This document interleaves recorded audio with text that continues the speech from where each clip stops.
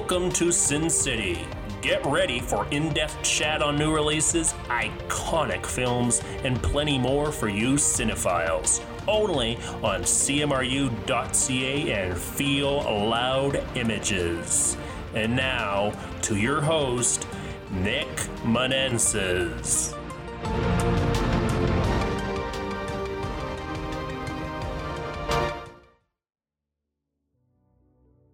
Hello there, and welcome back to The City.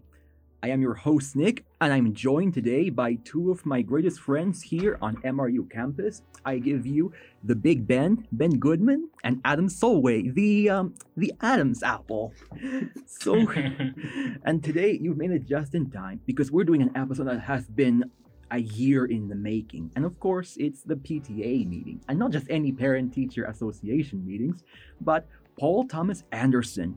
And what better way to have this episode than have two of the biggest PTA fans I know. Before we dive deep into his films, I want to talk a bit more about what is it that makes him tick. Like, let's start with you, Ben. Like, there are many, many directors that are our favorites. What is it that made PTA land in your number one spot? Oh boy, I love the ensemble stuff. Always he's so good juggling ensembles and just he's great with the camera, but it's never like that showy. And like from the 90s stuff, like he was obviously really emulating Robert Altman and Martin Scorsese with Boogie Nights and stuff. But then he kind of got his own sort of style from There Will Be Blood, became his own kind of thing. And now he's kind of I don't know. It's just because it's interesting. Because I mean, like his father is Ernie Anderson, who is this like great voiceover did all the ABC Saturday night movies from the 70s and 80s. So and he grew into San Fernando Valley, which is why like half of his movies are set there. So Write What You Know, including Licorice Pizza. So coming back to his roots. I don't like it just in terms of, I guess we'll discuss this more but to crystallize it, I don't know. And he's always, here's another, okay. I'm developing this as I'm talking. This is not an essay. I'm not failing it. But he is not full of himself. Like you might think you watch There Will Be Blood. It's like, oh, this is a serious movie. But he's like the chillest dude. Like he talks about how he watches Workaholics and he's into he directed stuff for SNL during Jimmy Fallon years. I mean, obviously married to Maya Rudolph, and he's the least snobbish person, even though you think he's this auteur, bow before him. But he takes the piss of himself. And my all-time favorite movie, which we'll talk about, Magnolia, he will be the first to take the piss of it. He's talking about what would you tell a young Paul about making Magnolia? He was I would tell him to, can I curse? Oh, definitely. Go for it. I would tell him to chill the fuck out and cut 20 minutes. And he's the least pompous thing, and just that all of his movies have humor, and even down to The Master and stuff. He talks about he watches The Master. I'm going over the place. And he talks about how Philip Seymour Hoffman's performance in Master makes him laugh out loud because he likes the serious of it. The more serious it is, he's just laughing like it's a comedy and stuff. But just, I don't know all the place. But just, I'm a big comedy guy. I love the drama and the emotion in a lot of his movies, and just a lot of surrogate family stuff. I don't know, all that stuff wrapped into one. There's some answer in there. Oh, definitely. No. I totally agree with everything you said. You're right. He is, for a guy who makes very serious, artistic, art house movies, he's a pretty down-to-earth guy. In fact, it helps too that he is an advocate for superhero movies even. In fact, when he first went to film school, he dropped out because his professor said that Terminator 2 is not true cinema, which caused him to say, screw this, I'm out of here.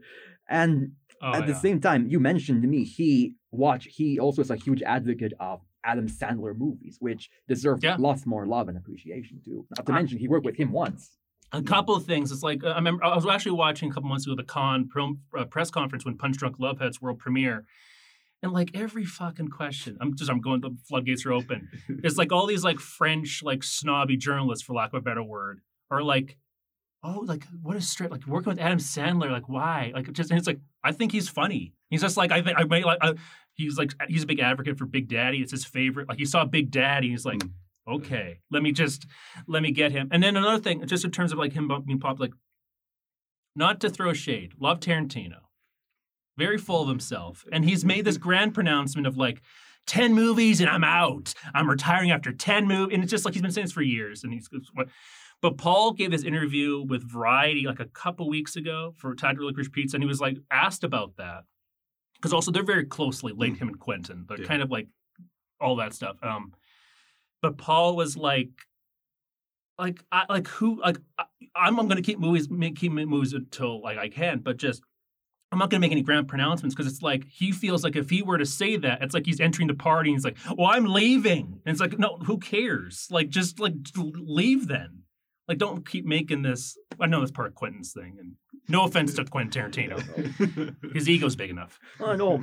Yeah, in fact, now you mentioned that, Tarantino and Anderson, yeah, they're pretty similar in almost every way. The fact that they started out as, they didn't even go to film school as an education. In fact, they didn't go to the movies. The movies went to them. They simply followed out of a simple love and passion for films, really. And of course, we must give credit where credit is due to the influences and inspirations. And if I can name them off the top of my head, Paul Thomas Anderson's biggest influences are Jonathan Demme, which is his favorite, rest in peace. Robert Altman, Quentin Tarantino, Martin Scorsese, and Robert Downey Sr., and of course, Stanley Kubrick, which I mentioned to Adam and Mason before. Anderson is pretty much like Stanley Kubrick, if Kubrick wasn't such a terrifying a prima donna like director. A humanistic Kubrick, like he treats humans good.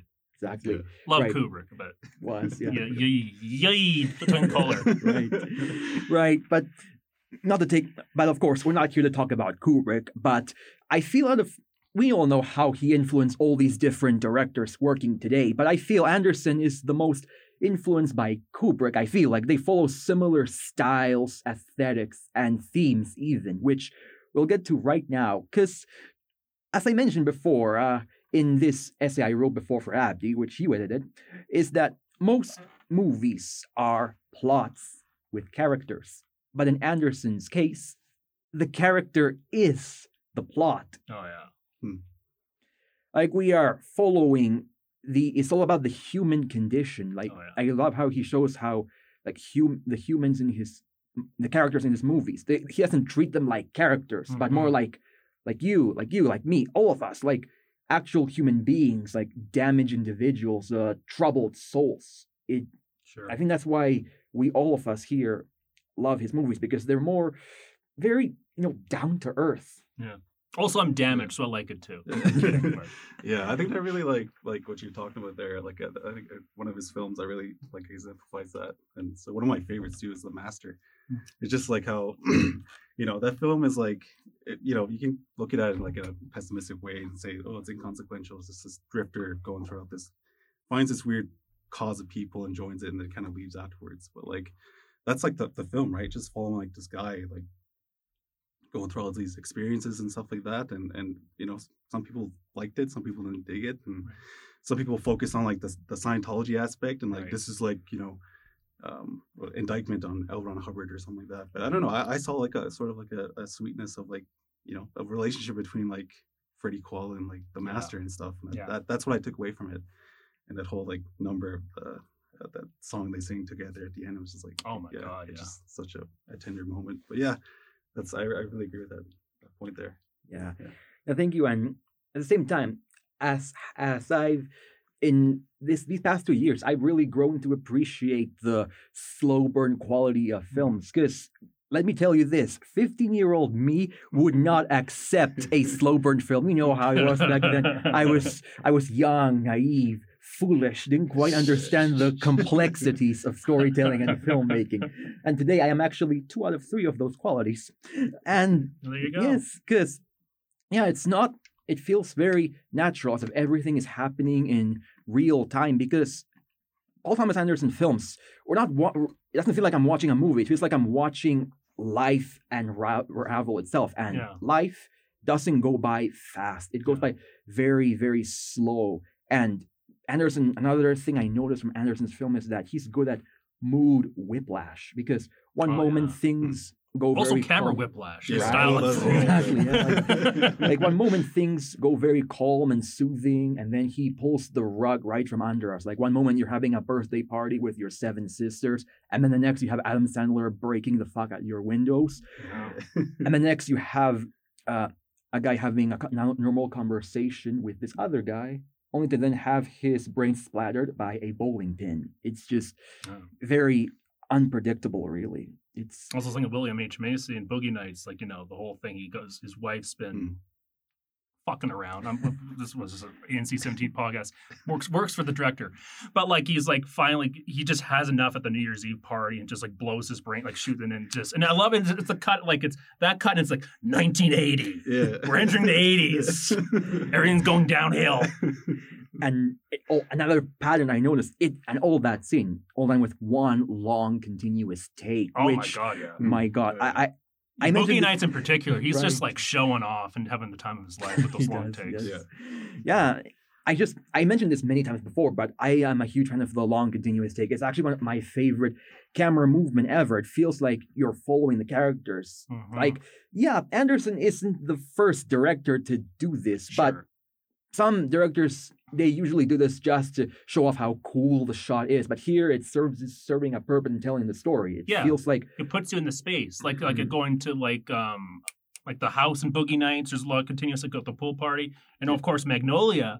It's like you're entering the quiz show, like the whole like yeah. rush of like, oh, they're preparing the show, which very relatable. We're doing all this broadcasting stuff. That's Right. very relatable Yeah. stuff. Like the rushing of a production, and not like it's like at least a 2-minute shot of just going around the windy place, and yeah. So like again, it's not showy for the sake of it. It's not like look at me. It just puts you in like the frenzied headspace of the quiz show happening. exactly, and it really feels like we are in the perspective of these characters. In Boogie Nights, the whole party scene it shifts perspectives between the Dirk Diggler Yeah. and his boss. It really feels like we're not just watching the characters. We are the characters. We are entering their own damaged, private, individual worlds. Mm-hmm. It's genius, really. And again, that's another influence, another Kubrickian influence he borrows, the steady cam. Just Oh, it's yeah. genius, Oh, really. yeah.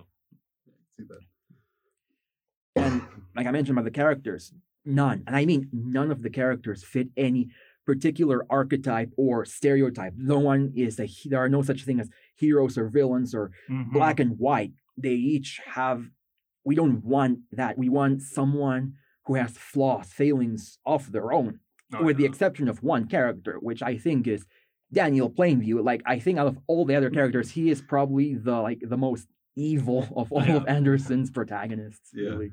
And I think like that's like one of like I'm saying like Third Week Blood's like one of my favorites like from him because I think it's like his masterpiece. But like I don't know. I think I like Derby Blood for like different reasons. Like I should like Daniel Plainview and his kind of like arc throughout the film, but also just like the way that time passes in that film. Right. Like it's just like you know, this Daniel Plainview he gets his son, he goes to little Boston, he gets this well, gets all this wealth, all these wells, and then after that he gets what he wants, and then you know he kills his his half brother and stuff like that. And Yeah. then he gets what he wants, and then it just cuts to like 20 years later, and it's just a beautiful sequence. I can't really explain it, but it's just like when he's like in the train station there, he's seeing Eli going to the train, and just like it's just like a beautiful moment of like time went on, and then his son got married, and then and then he has a confrontation with his son, and then that's the reason why he's like getting drunk at the end and stuff like that, and just I don't know, it kind of humanizes like a really really like awful person, but like I don't know, that's what I really take away from that And film. like as you're mentioning that, like you're talking about like that's like because from going up to like Boogie Nights, Magnolia, and Punch Drunk Love, like those are like frenzied movies, Yeah. and if I can mention this, and he's publicly admitted this, he was like fully on coke making Magnolia, like just constantly, and that's like a Really? cocaine movie, like crazy, and just there's an amazing making of documentary on Magnolia, and you can see that not him, like but just the like frenzied state. But just it's funny when then when it goes from There Would Be Blood and how much of a departure that was in a sense of just how kind of gradual it moves, like the slow transitions into like the Yeah. next scene. Like that would never happen in the previous movies. And just it was great that he just took it and then just so Yeah. I kind of just put that together now. It was, yeah. And like, to your point, yeah, like, really good job at how he humanized this, like, despicable asshole. Like, even Yeah. his films, if there's a character who appears to be good, they have their own flaws. And if there's a character who happens to be bad, they have their own good qualities, really.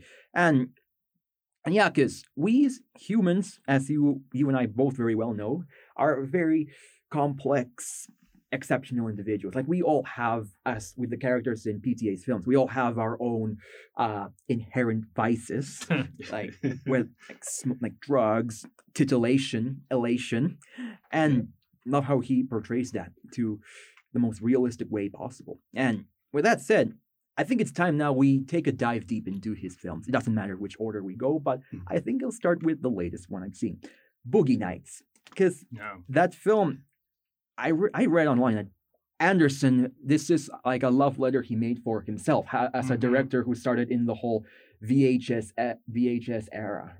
Yeah, one of the most pivotal scenes, I'm gonna botch it so hardcore, is like when the Philip Baker Hall character comes in. He's talking about they're moving the video from doing the film thing, and it's like, yes, it's technically a movie about porn and all that stuff, but like Paul's getting through all this stuff about like the changing of formats and just like the permanence of film, like just all that stuff. Like it's great. So it's like a movie about filmmaking at the end of the day. So don't get like initially hung up on the porn stuff, which I mean, he'd watch that stuff to get the influence and all that, but just I forgot, I'm blanking on the scene, but like but that whole scene, like the kind of clash.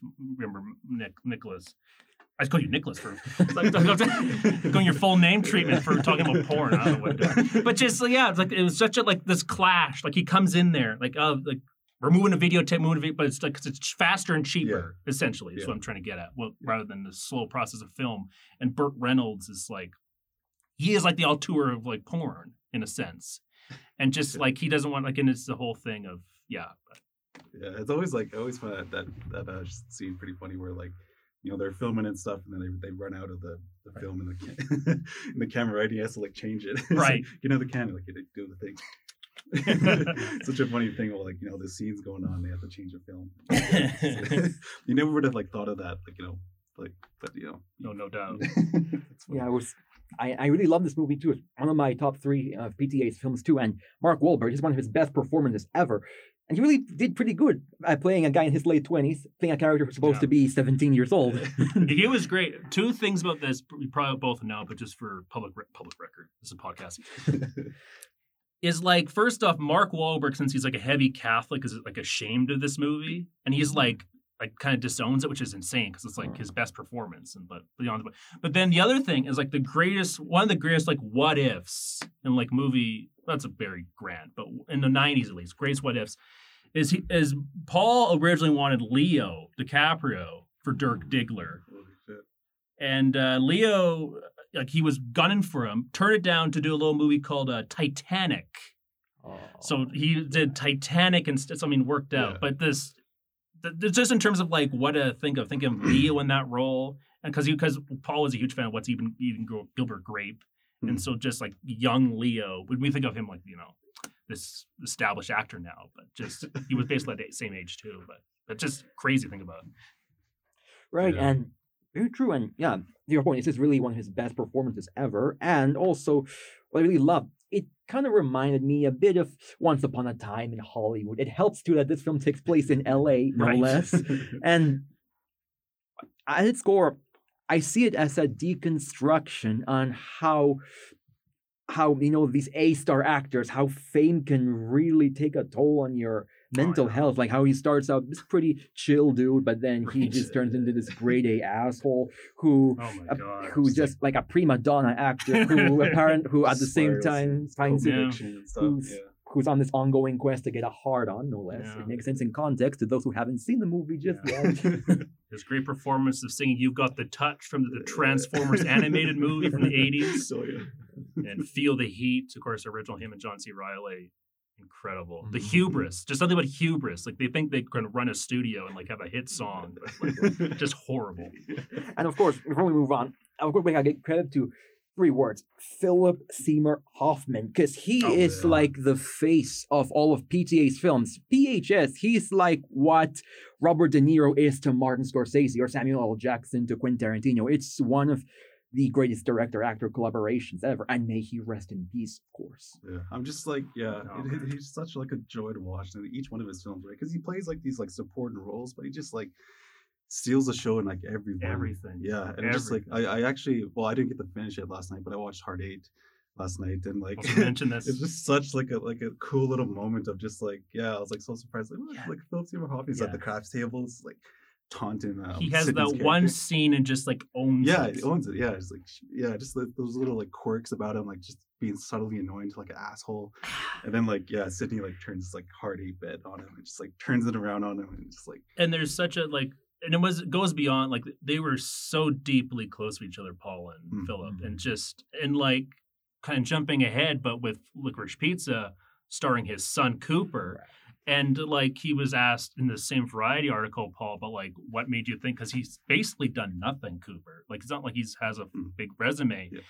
And like he said, like he acted in like family movies together. Like when they go vacation and stuff, like he filmed him and stuff. Like he knew him like as a kid and stuff, and just given all that, and it's so touching. That's again, we're getting to that, and then like because I'm gonna botch the quote, so please look up the press conference of Punch Drunk Love, because Philip Seymour Hoffman's also there, of course, and he talks about, he was asked like, why do you work with him so much? Like, what's the collaboration? And he just like gets very sincere to say like I'll always be there, and hopefully, he says this, and it's like fucking, it's like crushing. It's like, until one of us dies, like I'll keep working with him, and just like it truly, like just like that. Those are like, those are their people, like that, and it's just true. It's really touching. Yeah, and again, that's also one of the things that sets Anderson apart from Kubrick as well. Because I don't know if you know this, but in all of Kubrick's films, not to stay off topic, of course, but in all of his films, most of his actors star in one of his movies, but they never come back again after that. Yeah, makes sense. Yeah, that's true. Yeah, that's right. And there was this like moment, like I remember seeing on YouTube. I came across it. There's just like this behind the scenes footage of like it was on Magnolia. It was like in between scenes of like just Phil and like Phil and Paul just like joking around on set. Yeah, and it was just such like a, you could tell it was there, and they were just like joking around of like, I think Paul was like impersonating Philip, I think, or something. He's like acting, he's like shaking. Like he just needs to do this, but he does like, touches the table, looks at it here, and then like he goes over here, and then he does his lines and stuff like that. And Philip is like killing over and stuff, and it's such like a cool moment. You really see it there, and it's pretty much all the films they work together. Yeah. Oh, definitely, yeah. And also good transition too, because that's the next film we'll get to, Magnolia. Because yes, Ben, I can see your happiness there. This is your favorite film of all time, and watching it, it's not hard to see why. It's, my God, this film is one train wreck of an emotion. It's an emotional roller coaster, and it takes and let me tell you, it takes an emotional hurricane. Right? Yeah. No, right. This is like one of the things that I've been like looking forward to, because like Magnolia for me, it's just such like a like a shitstorm of like an enigma, and like I've seen it a couple times, and it's one that I've like been sitting with for a long time, and I'm excited to hear someone who like really like loves it to like really talk about it, because like it's just such like an interesting point in his career of like it's like Boogie Nights on steroids. It's like it really was like, and it was the thing of like he had complete like final cut, final everything, like the most creative control to do whatever he wanted to do, and that's why he got free reign to do. And again, why he admits like decades later that maybe he should have cut stuff out, but like that, you're also your own harshest critic too. So just that happens, but it is like just like someone having complete control just to do whatever they want, and just because then the personal aspect there is his father Ernie died in the interim, and so much of the plot of I think the Jason Robards character comes from all that stuff. And like he also like, I think Ernie Anderson was faithful, so I'm not putting into that, but like the quiz show, like the Philip Baker Hall character, like growing up on those sets and stuff, like so much of that movie is just personal, and and like was like getting all this stuff out, like death of a father, growing up and stuff, and of course all from the San Fernando Valley, which he grew up in. and just put it all in, and just that was a big time in his life, and like also a very key thing in writing it was Amy Mann, who's one of my all-time favorites, and the Magnolia soundtrack is just one of my all-time favorite albums of anything, and just I could go on about that. But like he was listening to Amy Mann's music, and just like there's the line in the song "Deathly," which wasn't released at the time. It's like, "Now that I met you, could I ever?" I'm gonna blank. Now that I've met you, would you object to never seeing each other again? Something like that. Like, and that's the line that Millar Walters says in it, and like he's like, then that's like all the songs get in there down to doing like Wise Up. They're all doing Wise Up, which like could be so cringe. But like you're so in the movie and it's like 2 hours in and just like it works. Like everyone's going it's a movie like everyone's going through it at that point. So like they're all kind of just and like also I think he was told by Michael Penn, who's Amy Mann's wife and also a composer who composed some music for Boogie Nights and stuff. Like he was told about like the rain of frogs down, like which has actually happened. Right, I heard. Yes. So like which is like sounds like farcical, but it's like that idea came in. It's kind of it's like a kitchen sink movie. It's like all this stuff, and he just put it all into one thing. I think he was dating Fiona Apple at the time, and like he got some of that stuff and like some revelations from there. But yeah, right, yeah, like this. Oh my God, I don't know where to start. Like I mentioned before, this was one hell of a tearjerker, and let me tell you, it takes a lot for me to cry because this one made me. Yeah, I kind of shed some tears in this one, but it's just. This is not Magnolia. This isn't a movie. This is like we're watching life, like I mentioned, life itself unravel. We're watching like this story of different individuals who are just alone, isolated, troubled. And I think I just love the message of it all, which I think it says that like we all need each other. We all need to connect. Like no one, and I mean no one can survive in this world alone. And it's really amazing. I watched this back to back with Boogie Nights, which kind of feels like a continuation because many of the actors from Magnolia appear also in Boogie Night. Philip Seymour Hoffman, John C. Reilly. I love John C. Reilly in Magnolia. By the way, love the mustache as well. Yeah, that's great. He's such a sweetheart, and I'm sure he's one outside of the camera as well. But this is really one of his best performances. Like he's my favorite character in the movie. He's so good. Just very brief because I just wanted to pull up because there's like the direct line, like kind of plot line to describe the movie, and I think it describes it so well. It's a mosaic of interrelated characters in search of happiness, forgiveness, and meaning in the San Fernando Valley. Like that's the movie, but it just sounds kind of like highfalutin. But that is the movie. It's like a mosaic. Yeah. Oh yeah. In fact, that's where the title even comes in. The magnolia refers to it's a flower where all of the petals are connected, which highlight the themes of interconnection, convenience. Coincidence. And I've heard also reviews that some people call Magnolia way too overlong or melodramatic, but really, those people can just shut up because it actually works. Because where else will you get that pathos, that emotional roller coaster as well? And I actually didn't mind that it was long. In fact, I don't care anymore about the length of a movie. In fact, after watching the Snyder Cut, every other movie feels pretty short to me now. That's true. Yeah. Also, like, what a fucking a crazy performance by Tom Cruise. Oh, right in that film. Yeah, I think that was like. Could you really get NC-17 to repeat what he says? But I'm not going to. That'd not be right for me to say. Yeah, it's great. Like I think that was like his only like Oscar performance too in that film. Yeah, it's just like it's crazy. Just like he's like this guru. He's just like saying all these crazy ass things. And to tie it to Kubrick, like Paul met Tom on the set of Eyes Wide Shut to convince him to be in the movie. And like those movies also came out the same year. Eyes Wide, of course, Eyes Wide Shut shot like for 2-3 years. But but just like what an insane year. Like I saw this thing yesterday. It's like the fact that Tom like movies like who could say movies by both Kubrick and Paul Thomas Anderson in the same year. Yeah, like just. What a year. 1999. The year I was born, actually, too. There you go. Nice. Really cool. And at the same time, the rain of frogs, like, it kind of reminded me a lot of the Exodus story, which Anderson loves, apparently, because most of his films are based on the Exodus story. And, the 10 plagues of Egypt, how the second plague is a sound of frogs raining down from the sky, which I think that's actually a good example of something called a Gainax ending. It's an ending that comes completely out of nowhere, and it was never foreshadowed before. But I think the way I see it, there's a biblical aspect to it. I feel like it's literally like an act of God, and it is that act of God that made all of the characters start fresh, begin anew, a ray of hope ending. Wasn't like there was like references to like the actual whatever Exodus like passage or something? Yeah, there's like, the number. Was it 13? I think there's like a bunch of 13s, like Easter eggs, and I might be blank. I might be screwing up the like number. some type of number. You can see it in like the so many TV shots. studio and stuff, and like everywhere.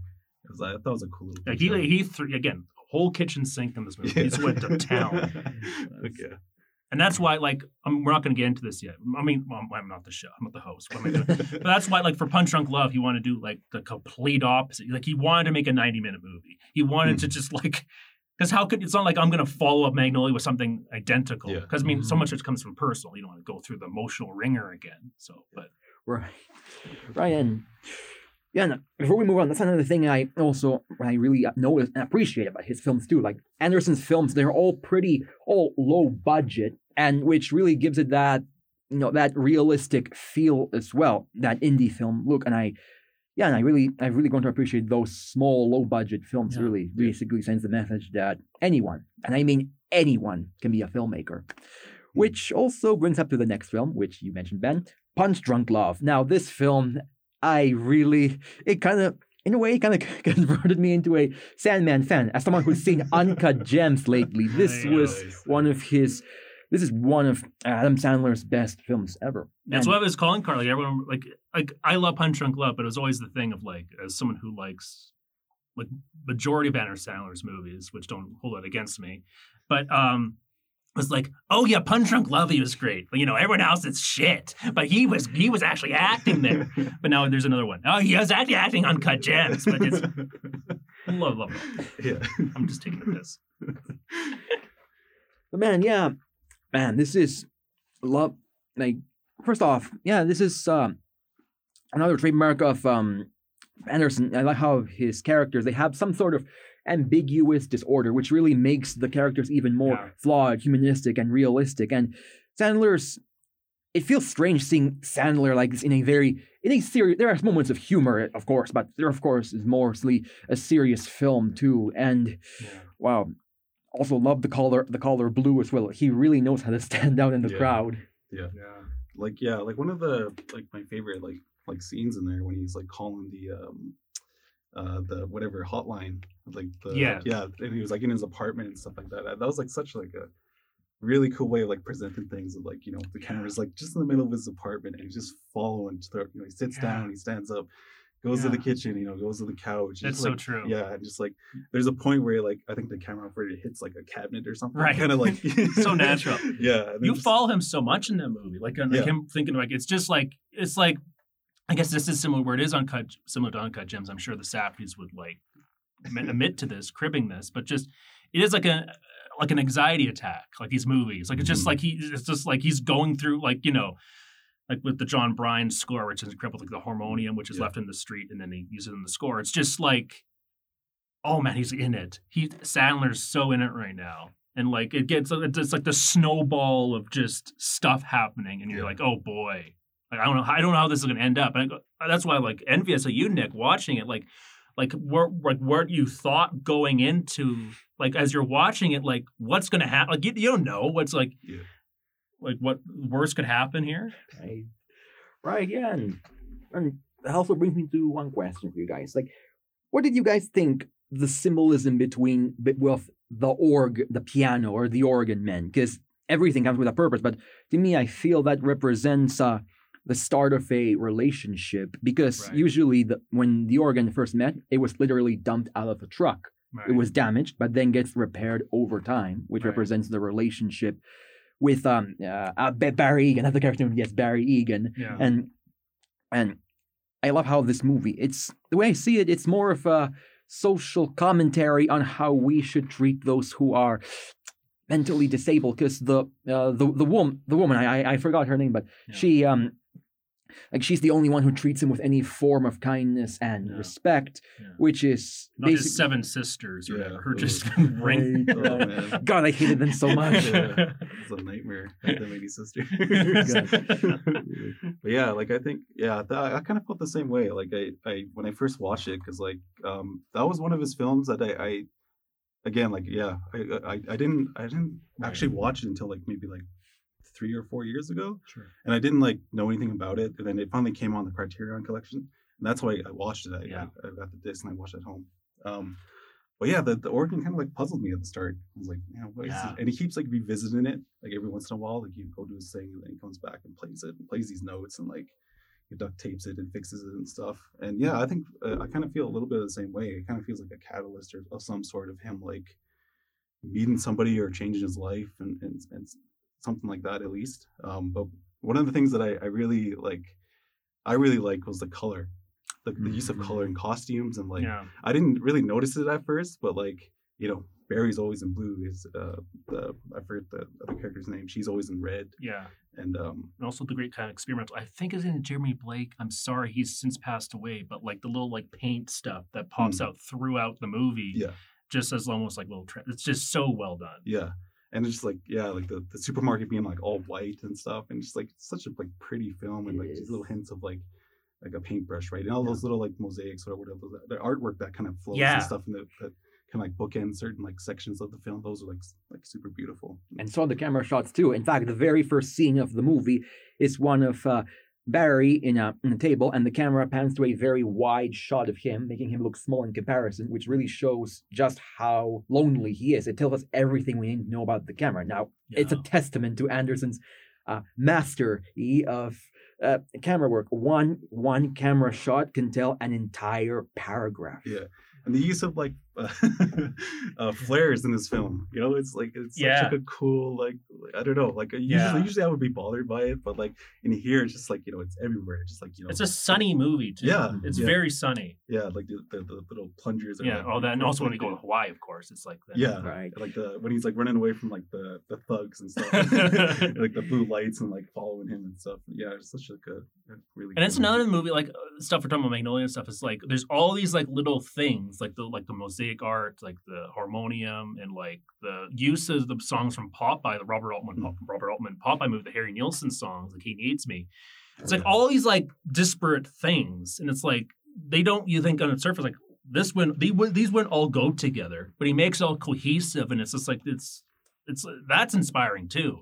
And something like not like just when I'm doing dumb projects, I have all these dumb ideas and try to like bring it all together to make it make sense. Like it's so well done. It is definitely, and also all of the scenes between Barry and his girlfriend. They really did a great job of making the dialogue, but the awkward dialogue sound really authentic without making it sound way too silly or cheesy. It actually works. It really shows how he's very, very childlike. Wow, man. Again, this is probably his most lighthearted film, and I really enjoy this movie. And this is coming from someone who, A, wasn't a huge fan of Adam Sandler movies, and B, someone who is really not into rom-coms. No, I more prefer the darkness, really, of it all. Yes. It's very uplifting at the end, like just great love story. Yes, Oh, and one more thing, one more special mention to Philip Seymour Hoffman as the Mattress King. It really felt weird seeing him play such a villainous character. It's so intense. So just screaming "shut up" like the way he does that. So that's that. The Mattress Man. There's a great thing. I think it's about Criterion. I think it's all on all that stuff. But like he did like the Mattress Man commercial, which please look that up if you don't. I'm not going to spoil it, but it's just really funny. Yeah, just search up YouTube like Mattress Man commercial. You'll be pleasantly surprised. Yeah, I love that. It's so good. And just like filming that during that production, like let's do this dumb thing. I'm trying not to give too much away. It's worth it. No. Right. Oh, and now we move on from the lighthearted to the completely dark with, of course, There Will Be Blood. Now, this is... Wow. Oh my God. This is my favorite film by PTA, and Daniel Day-Lewis, there's a reason why he's called one of the greatest actors of our generation, and it's really not hard to see why. The same thing for Paul Dano, which I'm really looking forward to seeing him in The Batman. But Paul Dano, he really does a good job making you hate his guts. He's such a slime ball guy. Yeah. Weasel. Was that like his one of the first films he was in?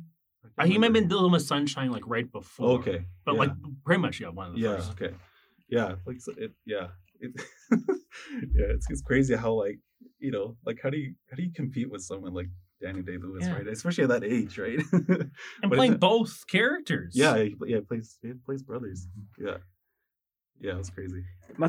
Sorry, go first. Yeah, I forget before we talk about that, but the score by Johnny Greenwood, is this was the start of that. It was that's one of the main highlights from that film. It's just I listen to that score every time I write and stuff, and just it's such a uniquely sad and dark and melancholic and sometimes terrifying piece of music, and I think he used it wasn't nominated for an Oscar because I think he used a different. Yeah, there's classical pieces in there, and the Oscars are such sticks up their asses. There's some pre-existing stuff in there. It's not all original, which is such a crime. Yeah, it was rough. Yeah.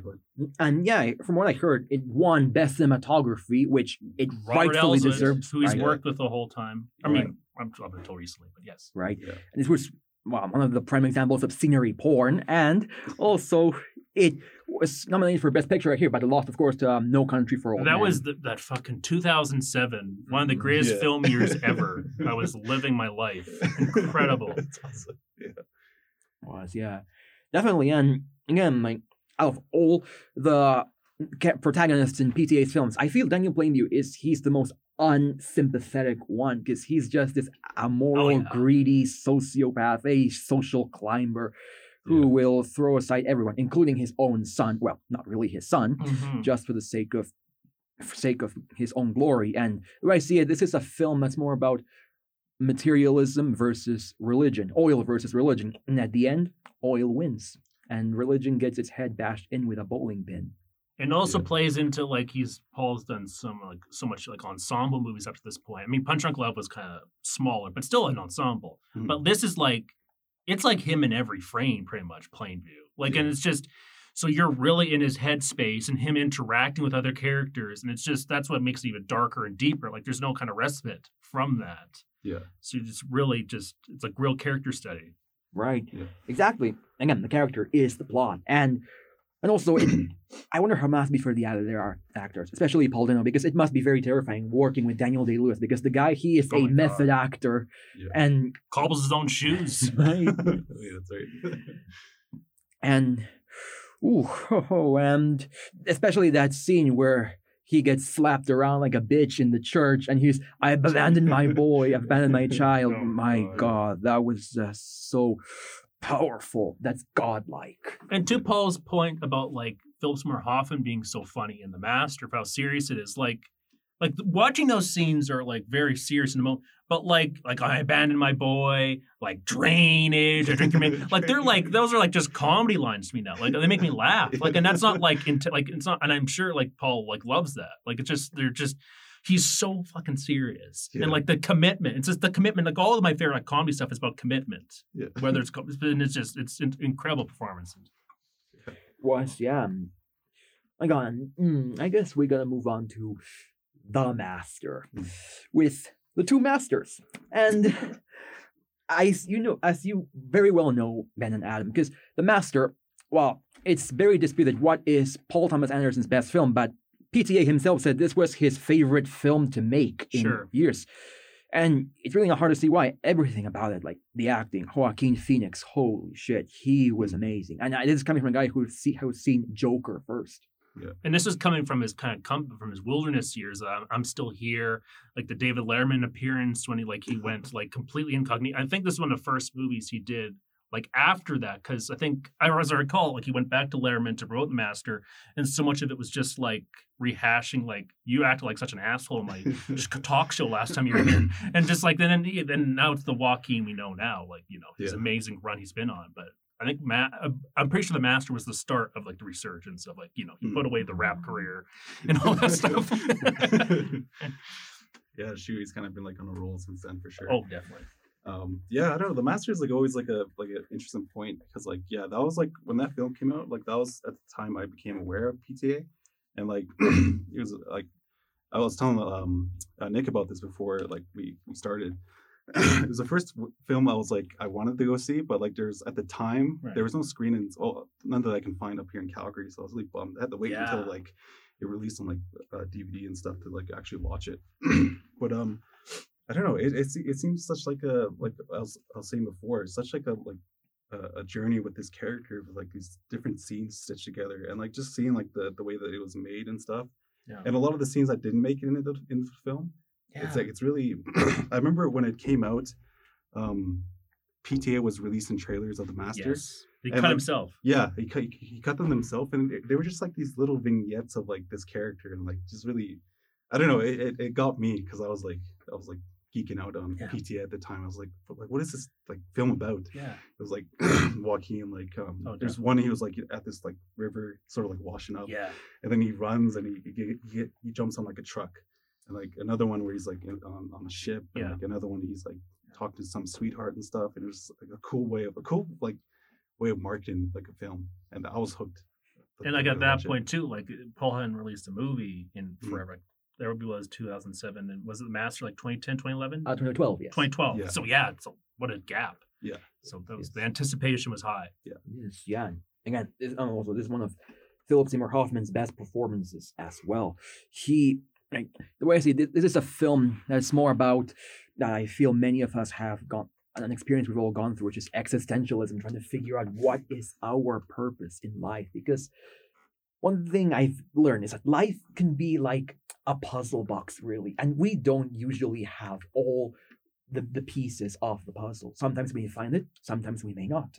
But it's the journey that makes it all the more exciting, really. And this is what it is. And really, the moral, basically, I got from it is that there is no such thing as a master. We don't need a master in our lives. We cannot change people.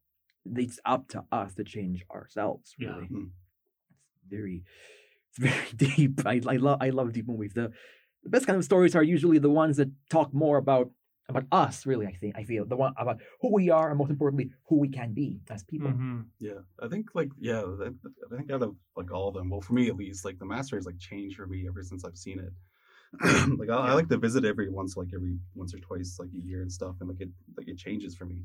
One thing I really didn't really pick up on like when I first watched it was like just like the Master, his character, like just like the different like you can tell he's a person who's like trying to like he's in charge of like this cause and stuff, and like people are trying to like even his own followers are trying to understand like what he's talking about. So like when he releases the second book and stuff, he's like you changed something here, like there's these moments of him like before he goes up on stage, he looks nervous and stuff, and like I don't know, like there's a point in the film where his son says he's making it up as he goes along, and that kind of like I don't know, but like looking at it from that perspective, that kind of changed the film for me. Is like maybe he is making it up, or maybe he's like committed to it and stuff like that. So Yeah. Right. Yeah. So, basically, although the movie doesn't really, of course, say it explicitly or word for word, it's like Scientology, right? Like it's like these people that the cause they're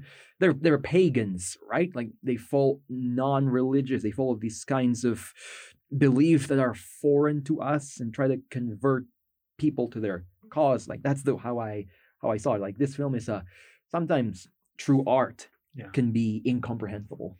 That's a good way to put it. Yeah. You definitely get more out of it every time you watch The Master, for sure. Like some of them more, like his other movies are more immediate, like you get it right away. But like this is like I loved it on first view, but like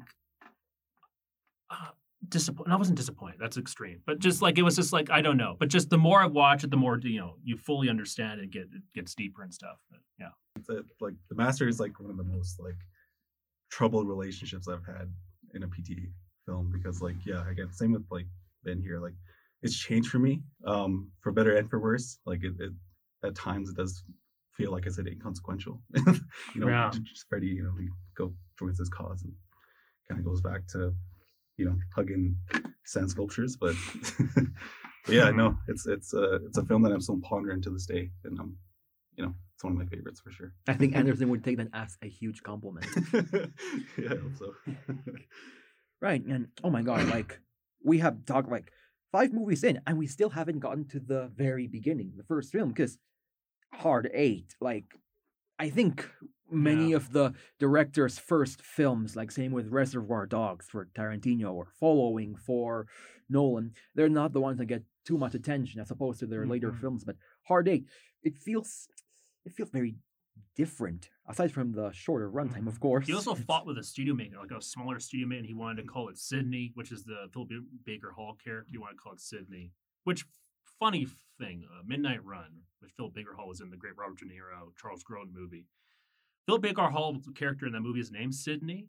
So, like, there's like a weird, like, kind of reference there. It's like this serious fucking movie. He's using removed from Midnight Run, the great comedy, but that's beside the point. But just, yeah, like, so, like, he talks not negatively, like, it was a good experience, but, like, and I think a lot of what he, like, his cut is in there, but, like, I think it was a thing, like he come from the Sundance Labs and, like, a studio picked it up and just, like, kind of, but then he ended up, I think that's even more for the Magnolia experience, like, having Final Cut, like, finally having that after all that, but Hard Eight is really good, though. It's really good. Yes. In fact, out of all of his films, I feel Hard Eight is probably his most linear film, his most like very more simplistic storytelling, and it helps. He was very young when he made this film, I believe, like Yeah. in his late 20s or early 30s. He was in his 20s when he made that big Boogie Nights and Magnolia, which is Oh, insane. Yeah. Impressive, very impressive. Yeah, and yeah, well, it reminds me a bit of Quentin Tarantino mixed with a Martin Scorsese film too. It feels very like noir driven, like a Very noir. crime thriller film. And it helps too. It has Samuel L. Jackson in the movie Yeah. as well. Yeah. Yeah, you forget that, and Gwyneth too. Gwyneth Paltrow. Yeah, It's like Gwyneth crazy. Paltrow. Like, oh man. Yeah, especially seeing them at that at that point in their careers, like it's like Samuel Jackson making all these like Yeah. small roles and cameos and stuff. It's such a cool movie. It definitely feels like a first film for me. Like for sure. Like it feels like a I don't know, like a sculpture. He's kind of like sort of getting the hang of it and stuff. Definitely. And like it was like again back to like Robert Elswit. It was like his first collaboration. And from there to like I don't know, like Hair Vice was it? Yeah. It definitely feels like an establishing of like of like texture and like tone and stuff and like the way he frames stuff.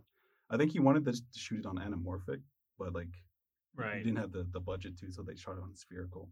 Yeah. But I think when I was watching it last night, they did have like a black bars at the top and bottom. But Yeah. it's interesting. Like since then, from like Boogie Nights all the way to There Be Blood, it was like all anamorphic. Yeah. It was like the black bars on the top and kind of Yeah. Anyways, just geeking out. Yeah. I love Robert Elswit. He's such like Oh, he's incredible. he's big influence on me. Yeah. Yeah. Which is a bummer. Not I granted was this gossip corner. Like I don't. there might be there's a falling out between the two of them because like Yeah. Paul shot Phantom Thread himself. Well, I think when people say, "Oh, did you shoot yourself?" and then he got really mad saying that, like he had all these camera operators, so it's like to say he shot himself. But like I know Licorice Pizza was a similar thing till he did Phantom Thread. So like I don't know. Like hopefully like they rekindle because they're great collaborators, but Yeah, you don't know. yeah. And then we got Inherent Vice, which I haven't seen just yet. So let's reverse the roles now. You be the host and I'm the guest. So not any spoilers, but what is like Inherent Vice? Like Of all the basic movies to summary? do this with too, like it's just like because it's based on the Thomas Pynchon novel. Like he's a Doc Sportello, what Joaquin Phoenix, a kind of like detective in late 60s, 70s LA. Mhm. And he's like trying to solve this thing. But it's like to your thing about like and like you're mentioning all this about character stuff, and that I adore that stuff. I'm like anti-plot, like in general. Like I love character stuff and like character moments and like so like there's bits in like the plot of the mystery. It's like I don't know what the fuck is happening. Like I don't understand any of this. But it's just like you're enjoying it because like you're enjoying the characters and the character moments, and that's what you get out of it. To me, at least, and also the larger theme of like it's kind of the death of the '60s, the death like kind of the hippie idealism, and then like the real estate kind of corporate bulldozing in Los Angeles. So it's kind of a sad story there. Like there's a great Neil Young song, like in a great pivotal moment. Catherine Waterston was cast in an early role for her. All over the place. Very briefly, when I saw something at a contest screening in Inherent Vice, someone brought a baby to it, and like as sometimes happens, is with babies, cried like midway, and just first of all movies, a baby to, and it's just like Oh, that's gonna be interesting. Well, at least they didn't bring a baby to a mother. That movie. Oh, boy. No. Yeah, I would say the same thing. Like with Ben. Yeah, it's just an experience. You gotta like just buy a ticket, take the ride. Yeah. Like, don't get too caught up in like trying to like Yeah. follow everything. You're following his Doc Sportel and his acid trip throughout. Shaggy Los Dog Angeles. story, and like there was comparison when the novel came out, and also it's like Big Lebowski, The Long Goodbye, Robert Altman, like all those kind of very Shaggy Dog kind of detective things where like there is a plot, there is a mystery happening, and like but it's so secondary. Yeah. It's so secondary. Yeah. Huh. And again, ensemble cast. There's so many good like parts in that. Oh movie. my god, it's Yeah, insane. Benicio del Toro, Josh Reese Brolin. Witherspoon, Yeah, Reese Witherspoon, which yeah, is yeah, crazy. yeah. Owen Wilson, like it's Yeah. insane. Right. Well, I guess it leaves us with the very last of PTA's work, and that's of course Phantom Thread, his most recent film. I didn't see it. I gotta say that. I was meaning to before this, but now not time. One way, so we won't get into any spoilers. No, So no. So again, as always, here Daniel Day-Lewis plays a dressmaker who You mean Reynolds Woodcock? Reynolds Woodcock, Which was a Daniel Day-Lewis idea for his name, which I adore. Reynolds Woodcock. well, much harder to learn than Abraham Lincoln, and who falls in love with this a much younger woman called Alma, Yeah. and what starts out as a simple fairy tale marriage suddenly devolves into a very complicated relationship. Like a muse. It's the thing about like a muse thing, and like he has the fashion house, the House of Woodcock, which literally is what I'm not making. It's like I'm trying to be serious. Like, literally, it's the House of Woodcock. And again, this is why Paul this is why he's not like a snobby asshole. Like he knows what he's doing with this. Like he's making it. Anyway, so the movie kind of starts briefly. Like he had like his previous muse is kind of like not kicked out, but just whatever. And then he meets this new person and goes through the whole process of that, and just and that's why I don't want to get into the details. But it's like, well, actually, very briefly. I think this is not spoilery, but just like the inspiration for the movie came from his marriage to Maya Rudolph, at a point where Paul was very sick. He was very sick with like kind of stuff, and like Maya just like kind of took care of it. Like he kind of like lost like all kind of like thing, like not like serious sick, like food poisoning stuff. And so Maya like really looked after him like as the wife, and just like really and it was just thinking like that kind of germ of a thing came into I don't know I'm going into this, but just it will make sense when you watch it out. But just it's just but it's like a movie kind of like is like a marriage thing, and just I love it. Very, very realistic. One of the most realistic portrayals of marriage I have ever seen as well. You know how they go. We started as a fairy tale, but sometimes it changes for better or for worse. Which is why marriage is one of those things I've thrown out the window a long, long time ago. Joke.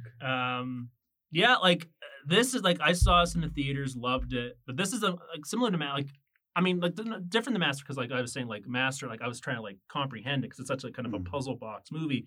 This is less of that. It's only kind of straightforward in a way. Like it's really kind of straightforward movie, but the more I've watched it. I've actually watched it twice in this actual very school, but this is another thing it's on. I'm not going to get into that, but like it is generally like top tier one of his movies for me, and like I really adore it. Like the more it's calm and soothing, and like it's so deep. Daniel Day-Lewis' like performance, and maybe not be as showy as Daniel Plainview, but it's because he's such a master of an actor. Like it's no less of an amazing like achievement, despite that, and just I don't know. I'm really, you have to check it out. It's so good. I will. Yeah. And also kudos as well to the the costume design as well.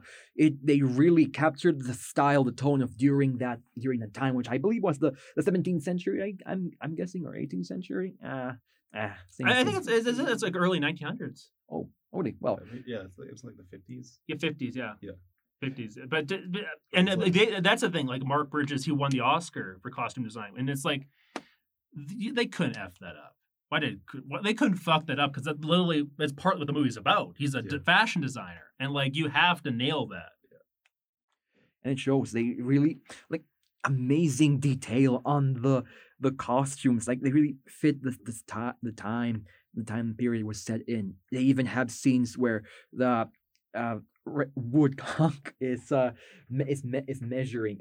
It's so precise, so methodical, and I watched this with my mom, and she loved it as well because my mom, she's really into fashion, and she used to be into training fashion design as well back when she was studied ballet, and it really. And I regrettably, when she first watched it, I actually walked out of this because I felt not my type of film because it's a period piece. But I rectified that by watching it as my first film during the quarantine, and I actually it was really great. Loved it. Oh, it's incredible. I thought I was going to say something, but maybe it'll come to you later. And he didn't. And of course, this one, PTA, he was nominated for Best Director and even Best Picture for this film. But unfortunately, not really unfortunately, but it lost to Guillermo del Toro and The Shape of Water back in 2017. But still, what a film! Wow. Yeah, like legit one of my favorites. I think I made this thing like I make like these bold claims and stuff. I'm like, no, don't think it through, but I'll just commit. I think it was my favorite film of last decade. Like it just the more I've watched it, like it's so good. Like of the whole decade or the 2010s, yeah. Oh, nice. Wow. Okay. Yeah, and another pattern was majority of PTA's films, they take place during different time periods. It's the 70s, the oil plantation era, the gold rush. Like it really feels, and he really painted it a very authentic, he's very precise in everything from the production design, the costume, the characters. It's, wow, this is really an auteur in the making. I feel he's definitely this modern day Stanley Kubrick. Also, of course, with none of his nature. Yeah. And also look forward to Adam, similar to the movies, but I think it's incredibly funny fan thread, which you might not think. You look at the poster. Okay. Yeah. It's so funny. Like out of control funny. Awesome. And since we talked about the past and the present, now time to get to the future. Licorice Pizza. Now, first off, I'm a huge fan of Bradley Cooper. Bradley Cooper is one of my favorite actors working today, and having seen the trailer for Licorice Pizza, first off, it looks really beautiful, and I watched it twice, and I still have no idea what this movie is even about, and I think that's a really good thing. Yeah. Oh, there's just so much, like, not to get really wanky, but I guess it's the space to be wanky, I know what I'm saying. I feel like he made this movie for me. Because it's like 70s, like, he's going back to San Fernando Valley shit, which I adore. It's like, I know he's cribbing from Amy Heckerling's Fast Times at Ridgemont High. And on a previous podcast, I went through an entire filmography. So, like, and it's like those kind of content, which I adore. Bradley Cooper is playing John Peters, the film producer who was with Barbra Streisand in A Star Is Born, and I come from a Barbra Streisand household. Like the star that is the defendant, The Star Is Born, the Barbra Streisand one. I adore it. And just so like the fact he's just nailed John Peters and like so good. And then there's so much. But then the other thing I kind of doing research on, and I don't think it's a spoiler, but the Cooper Hoffman character is based off of Gary Getzman, who was a child actor, who later became a film producer. He's Tom Hanks' producing partner on Playtone, and he does all that. But he ended up working, like he was like his start as a child actor, and his first kind of gig in the industry after that was working for Jonathan Demme. Stop Making Sense. And so Jonathan Demme died like as he was making Phantom Thread, and the movie was dedicated to him. So I think like, I don't know if it's for sure. I know the reviews are up. I haven't got into it, but there might be some exercising of like in a good way of like all of that stuff, like his childhood and all that, his hero and all that stuff. Like so, I can only like in terms of a personal movie, like it's gonna be off the fucking charts, and just like, and also like. In the past 4 years, I'm just gonna stop talking at some point. I'm sorry. He's done like all these music videos for Haim, who I love Haim. He's directed like at least 6 of their videos. Shot actually their album cover for the last album, Women in Music. And so Alana Haim is the star of this movie who's never acted in a movie before. And from the little, again, glimpses of reviews I've seen, like she like owns it. And I think it's just from like the natural performances and stuff like you're mentioning, Nick, like you don't have to have like a 20-year career, especially if you're playing like these young characters and just bringing the realism. I think like actually the other Haim sisters are going to be in it briefly, like to play her family. So like you're really just like, there's just so much to it. Like I can't even like I'll stop. I'm very excited. No, really. That's a good thing. Let the hype flow through you. Man. Also, in Fast Times at Ridgemont High, there's a scene where they're like, because Licorice Pizza is named after a record store in L.A. There's Licorice Pizzas in Fast Times at Ridgemont High. And may I remind you, who's also in Licorice Pizza is Sean Penn, Spicoli. So just it's.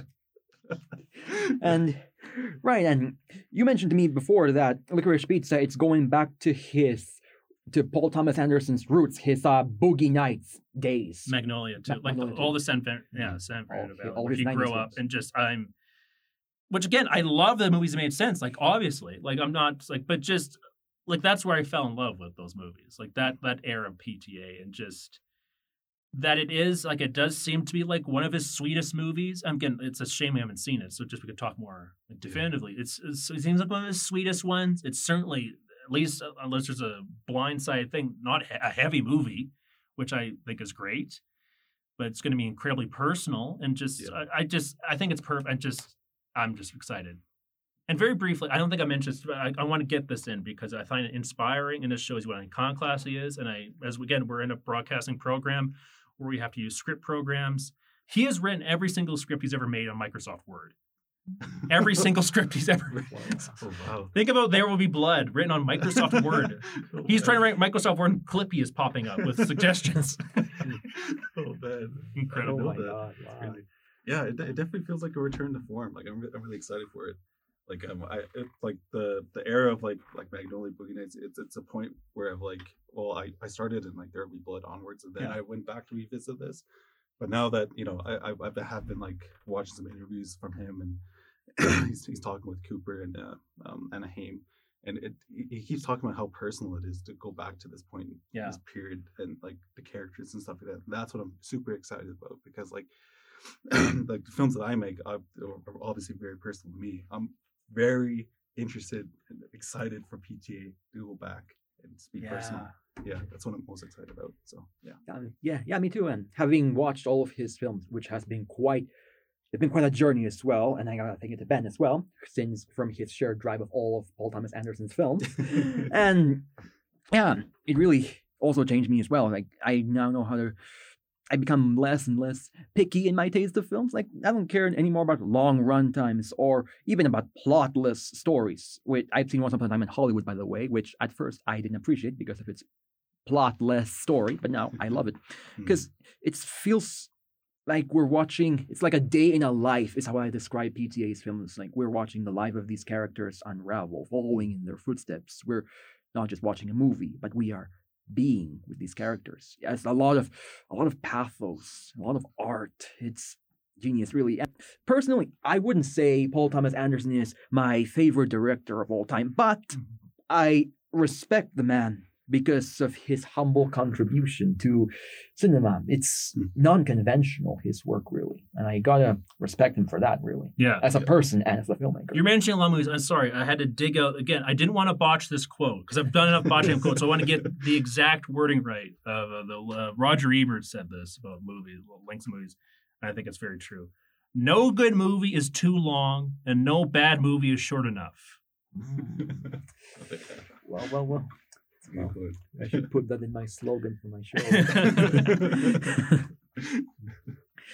But yeah, and also one final question as well for you guys. If said food existed, would you ever like a taste of Licorice Pizza? I mean, I love pizza. It's a top tier food. Like, it's a femme thread of food, apparently. I use top tier for both. I like a red licorice. Oh, I just had a fucking brainwave again. Sorry, I'm gonna get to Amy Mann. Bring back to Magnolia. She wrote this song called Red Vines. inspired, which is actually about Paul Thomas Anderson. It's a great song on her album Bachelor No. 2. It came out in 1999. Same as Magnolia. It was about her kind of like he's always saw going to 7-Eleven, getting cigarettes and red vines, and like the combination of those two things. And so actually when the premier Paul Thomas Anderson website is called Cigarettes and Red Vines after that song, after like he had those things. But I just realized licorice and all that. He loves red vines. So anyway, sorry. Tangent. And also I heard that, correct me if I'm wrong, but there was an original title for Licorice Pizza, Soggy Bottom, I believe it was called. Yeah, that might have just been a working title though, because they want to keep things laying low kind of thing. Oh, yeah. But maybe, I don't know, but yeah. Yeah, I remember I saw an interview. He was like saying like, like someone asked him about the title, and he was like, I don't know. We were just, it just kind of came to a point where it's like no one had any good ideas and stuff. And, it was like not to think too hard about it. And just use the title. Yeah. Yeah. Key of a title is being memorable, and you can't forget that title. Yeah, so it's like, And one final note about Paul Thomas Anderson, and I think applies for all of us content creators and filmmakers, is that because as you know, his films are very low in the box office, but who gives a damn about that? Because the success of a film isn't measured by the success of the money you earn. Because it's all about, it's the art, man. It's filmmaking. The majority of movies I like bomb, so I'm used to that. So just yeah, it's all about not just the art, but also the heart as well too. Like Paul Thomas Anderson, his films might not be for everybody, but good Lord, does he make them so well? Really, yeah, they're all beautiful, both thematically and aesthetically, but above all else, thematically. And not that this is like a needs to happen, but just like, again, you've mentioned the Oscars. Like he's been nominated for Best Director many times. Hopefully he wins that one day. I would love that. Yeah. But I mean, this whole thing, like David Fincher, like he hasn't won either. And just like, yeah, that's again, an Oscars tangent. But so anyway. And neither has Nolan. And I will never forgive the Academy for giving him that pleasure. No, never. Yeah. So there's definitely a long list of people. Oh, definitely, yes. I'm definitely looking forward to like a PTA Oscar speech. Oh yeah. Just like wondering what he would, how he would take it. Not to bring to Magnolia, there's a great GIF you can find it, because when Magnolia, again, like, love it, but he was feeling himself. Like he was like, I made the greatest movie. And again, he's admitted this, I'm not telling tales. The Coke years, fully on that. He's with Fiona Apple, who I adore. Fiona Apple, they were together at the time. That was his date to the Oscars. And there's a great, you can look this up, and it's because I forget which award he lost. Maybe it was a screenplay of Fiona just consoling Paul in the like visibly disappointed he lost. Oh, wow. And so you have Fiona just incredible. Oh man! On capture on camera for everyone. Yeah. I gotta look that up. Well, yeah.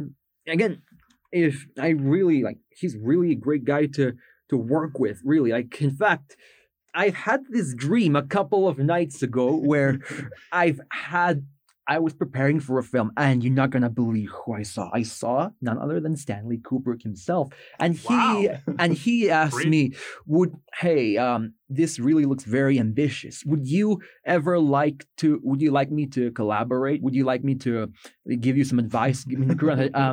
No, thank you very much. No, thank you. Yeah. No disrespect. He's really scary. He's scary. No. Yeah. Don't bring up COVID to Kubrick. He wouldn't get it. No. And with that said, that's all the time we have left for today's show. Thank you so much, Ben and Adam, for coming here. Looking forward to do this episode. It was a pleasure. Anytime. And for today's advice, don't forget, drink your milkshake. Just drink it up. And other than that, this has been Sin City live for CMRU.ca and Feel Out Images. Good night, everyone, and see you next week, same time as always. On the next episode of Sin City, it is almost Christmas time, folks, and what better family film to remember than Parasite? And I ain't talking about no goddamn Bad Bug, son. I'm talking about Bong Joon-ho's masterpiece. Next Thursday, tune into Sin City as they give the very first Oscar-winning non-English film the respect it so much deserves. Only on CMRU.ca, Spotify, Google, and Apple Podcasts. Come with us. Join us.